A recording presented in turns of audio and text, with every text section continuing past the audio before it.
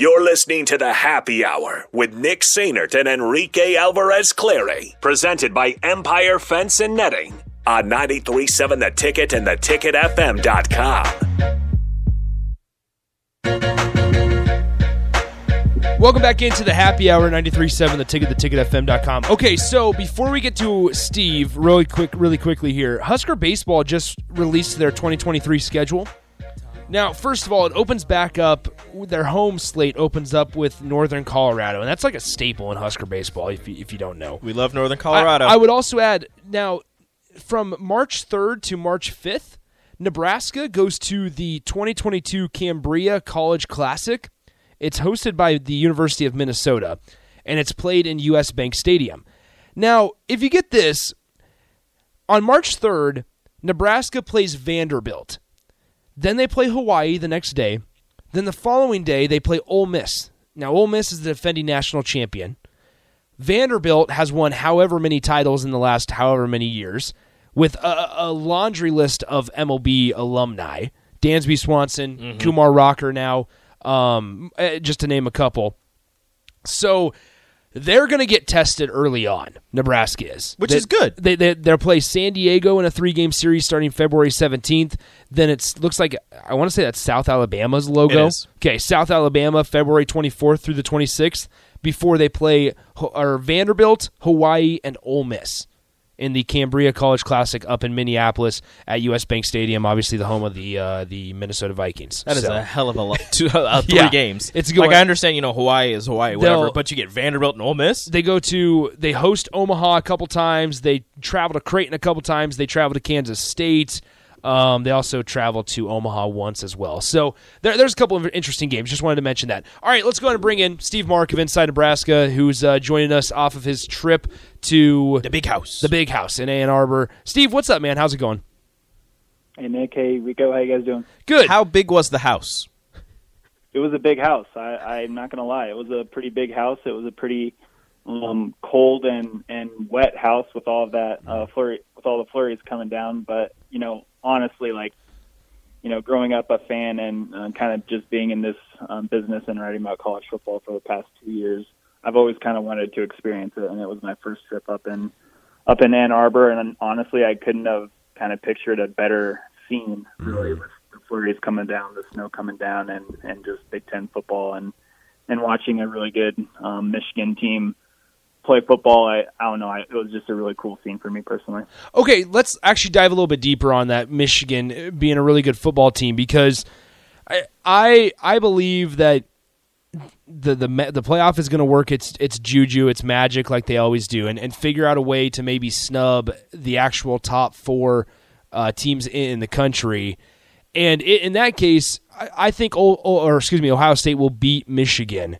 So that would leave Michigan out of the playoff. I mean, could you imagine a scenario where Michigan and Ohio State could possibly get in? Probably not. No, I kind of share your opinion on it. If they get beat by Ohio State, and I don't know. I just don't think that the committee is to the point yet where they would put 2 Big Ten teams in my personal opinion. So yeah, I just see the only scenario of Michigan making it back there again is to take care of business against Illinois, and then find a way to beat the Buckeyes again for a second year straight.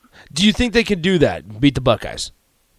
Yes, I do. I'm not sure. I needed to think about it a little bit more, but I do think that they're capable of it, just because they have that mean streak in them. Once again, they have the offensive line to do it, I believe, and they're pretty stout up front. They sure as heck have the running backs to do it. And, now that they have a more of a, I guess, dynamic quarterback in J.J. McCarthy, a former 5-star quarterback, who had some ups and downs against the Husker defense throwing the ball. But, overall, I think that he just gives that offense more of a dynamic touch, more of a bite to it than his name is escaping me, the starter who started the season.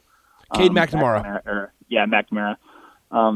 I just think that, with J.J. McCarthy back there, he's just brings a little bit more punch to that offense, and I just think that, they bring that toughness that, and again, like I said, with the line of scrimmage, they have the offensive line, the defensive line to kind of pull off that pull off that upset again, if you would consider it an upset. I think I would. Against Ohio State. I agree. All right, we're joined by Steve Marik of Inside Nebraska here on the happy hour. Let's talk from a program standpoint here for Nebraska, because obviously the overall question of coaching and coaching search is still looming around this program. I want to get your thoughts, because we've seen not only over the last 3 weeks, but over the course of Nebraska being in the Big Ten Conference, the blueprint. And we really saw it on Saturday, the blueprint on how to be successful in this conference. And nonetheless, the Big Ten West especially.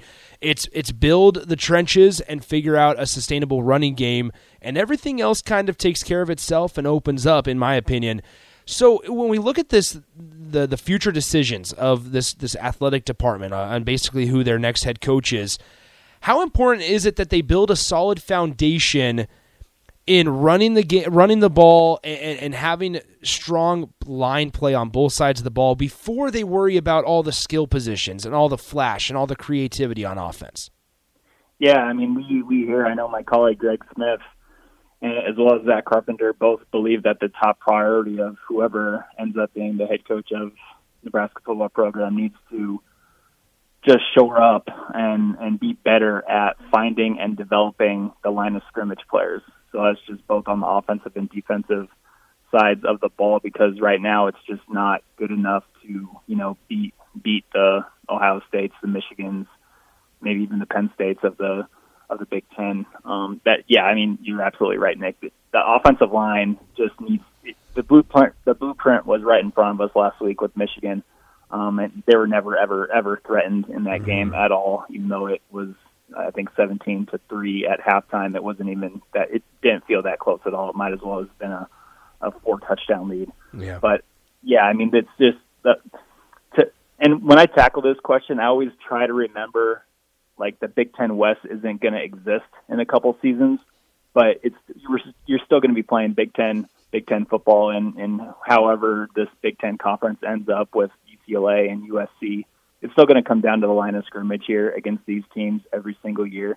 And until Nebraska, improves its talent identification with offensive linemen, and then once they get here, how they develop them, and not trying to force them to play earlier in their careers, which might ruin things like it might have done with Turner Corcoran, Bryce Benhart, other guys who were forced to play earlier in their careers.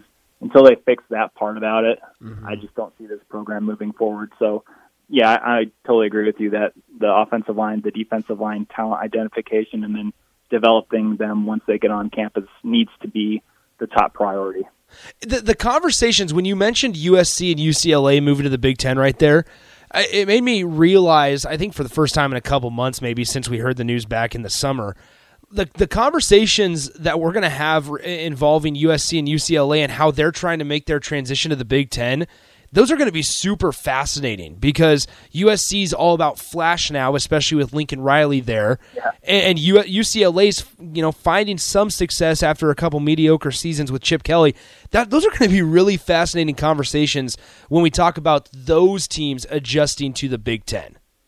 Yeah, absolutely. I think it's those two who need to be adjusting to the competition, not the other way around. Now, obviously, Lincoln Riley has been joining at USC, and he's going to be bringing in really, really good recruiting classes and really, really good 5-star quarterbacks, 4-star quarterbacks who excel at that kind of spread, wide open, get it and sling it offense. And, it's going to be tough. It's going to be tough. USC is probably going to have some success, but at the end of the day, will USC be winning championships in the new Big Ten conference? I don't think so, because I think that they're going to have to, join the fun in trying to shore up the line of scrimmage, because I don't know, I guess we might see during the bowl season, but I'm really kind of curious to see how Lincoln Riley USC team stacks up against kind of these rough and tough Big Ten teams that they might see, and we'll start to see once they join the conference. So, USC has a lot of things going for it right now. They have incredible skill talent, and they play a fun brand of football. But will it look the same once they start playing the Iowas, the Illinois, the Ohio States, the Rutgers, even the Penn States? I don't know. I guess we'll find out. We're speaking with Steve Marik of Inside Nebraska. And Steve, kind of a two-part question here. The lack of development of a backup quarterback has kind of been the problem for Nebraska the last couple of years, with sticking with Adrian despite his struggles and possible injuries and the lack of production from the backups. And we've seen it, at the forefront these last couple of weeks with the loss of Casey Thompson. Chubba Purdy, Logan Smothers haven't really offered much of anything at the quarterback position. So I guess the first part of this question is, what does Nebraska have to do to shore up the backup quarterback position if Casey Thompson decides to stick around another year? Like, what are they going to do with that? And secondly, who do you expect, or who are you looking at to more than likely back up Logan Smothers if Casey Thompson can't go? And I don't believe Chubba Purdy is going to be able to go in these last 2 weeks. Yeah, I'm right there with you, Rico. If Mickey Joseph was correct in calling it a high ankle sprain, those things are notorious for taking time to heal. Mm-hmm. And if that is the case, I don't expect to see Chubba Purdy the rest of the season for sure, because it's kind of a serious injury that guys don't come back from in a quick matter of time. So, yeah, it's an interesting question, because you always look at the offensive coordinator, and I just think that, Mark Whipple has his offense so centered around Casey Thompson and so geared toward Casey Thompson that, once Casey Thompson got injured, it just nothing really fits for the quarterbacks behind him in Purdy, and especially Logan Smothers, who I don't think is necessarily the correct type of quarterback to run the plays that Casey Thompson wants to run. And Whipple has said, all year, ever since the spring, that, different plays will be called for the different quarterbacks to come in. But, it just hasn't worked out right now. And plus, with all the injury situations, it's such an odd situation, because, Casey Thompson goes down with an injury. Okay. But, Chubba Purdy goes in against, in the second half against Illinois. And then, the week after that, it's revealed that he was hurt and he wasn't able, and he missed practice time. And then it also was revealed last week after Michigan that Logan Smothers was also injured and wasn't a full practice participant. So it's just crazy that the injury situation in the quarterback room. Even throw Mark Whipple in there and getting accidentally hit on the sideline and then having to call the plays in the second half. I don't really know what you do with the quarterback situation right now, because it goes along with the offensive coordinator. And I don't know if you want to call it hard-headed or stubborn or whatever, but Mark Whipple's doing it his way, and it's just kind of frustrating watching, I guess, because I don't know, it's just nothing is working, nothing is gelling, nothing is fitting with his play calling right now. As to who's going to be, if Casey Thompson can't go, I don't expect Chubba Purdy to go. And Logan Smothers, if anything happens to him, maybe that means Jarek Sinek, the walk-on from Hastings. He got the very last series last weekend against Michigan. I remember when I covered high school preps in York, Nebraska, I remember covering Jarek Sinek. So he's got a heck of an arm. He's a gamer, but it's just kind of wild to think that he'd be the one next up. Heinrich Harburg, we didn't see him in Ann Arbor at all. That's maybe something that we'll have to ask tomorrow when we talk to Mickey Joseph. And I know Richard Torres is likely not an option at all, as it's his first year of college, and he's rehabbing through that ACL injury. And earlier in the year, Mickey Joseph was asked about if Richard Torres was going to be an option, and he just flat out said no, not yet. So, yeah, I mean, it's just not a really great, I wrote it in a column after the game, it's not a really great situation right now for Nebraska's quarterback room and offensive coordinator right now. Steve, last one before we let you go. We're talking to Steve Marik of Inside Nebraska. Switching over to basketball real quickly. Nebraska, 2-0. Not necessarily the prettiest kind of basketball, but they got it done first time under Fred Hoiberg that they're 2-0. They play in the Gavitt tip-off games on Thursday against St. John's. Fun little note here. They are 1-3 all-time in the Gavitt tip-off games. The only time they've won was back in 2018 against Seton Hall. They won 80-57 here at PBA. They travel to St. John's on Thursday. I mean, what does Nebraska have to do? St. John's obviously the best opponent that they're going to face through these first three games here. What does Nebraska have to do? What have you kind of seen? Just some overall thoughts there before we let you go. Yeah, I think that might be just kind of like a gritty, dirty, low-scoring game, in my opinion. Fans will get to, if you want to learn a little bit more about St. John's, they're going to be on FS1 or FS2, one of them on Tuesday against Central Connecticut, so you can get a look at what St. John's brings. But yeah, I think I don't know. I just kind of feel a little bit good about Nebraska in this game. I know that's wild to think, considering what we've seen the past few years, but I don't know. I just think that Nebraska has an ability to maybe muck things up and get a little bit dirty, play some defense, and do just enough on the offensive side of the ball. I like what I've seen from Sam Greisel so far, big point guard. A lot of the veteran guys have stepped up. A big thing is this week, if we get to talk to Fred Hoiberg, who's going to be the health of Juwan Gary and his shoulder. He didn't play most of the second half in the previous game with kind of tweaking his shoulder. So his status is going to be really important. But I don't know. I'm bullish on Nebraska here. Going and picking up a win at St. John's.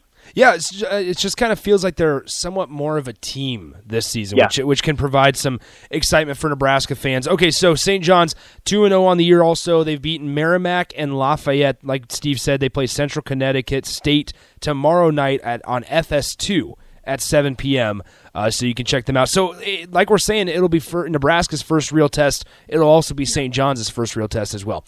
All right, Steve, appreciate the time as always, man. Sorry we kept you a little bit long, but we'll talk to you next Monday.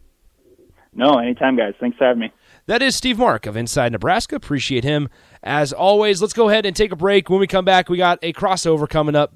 Nate Strick join us. Time to talk about the Colts a little bit. Stick around. Stick around. That's the only advice we'll have. We'll come right back, and we'll wrap up Monday's show coming up next.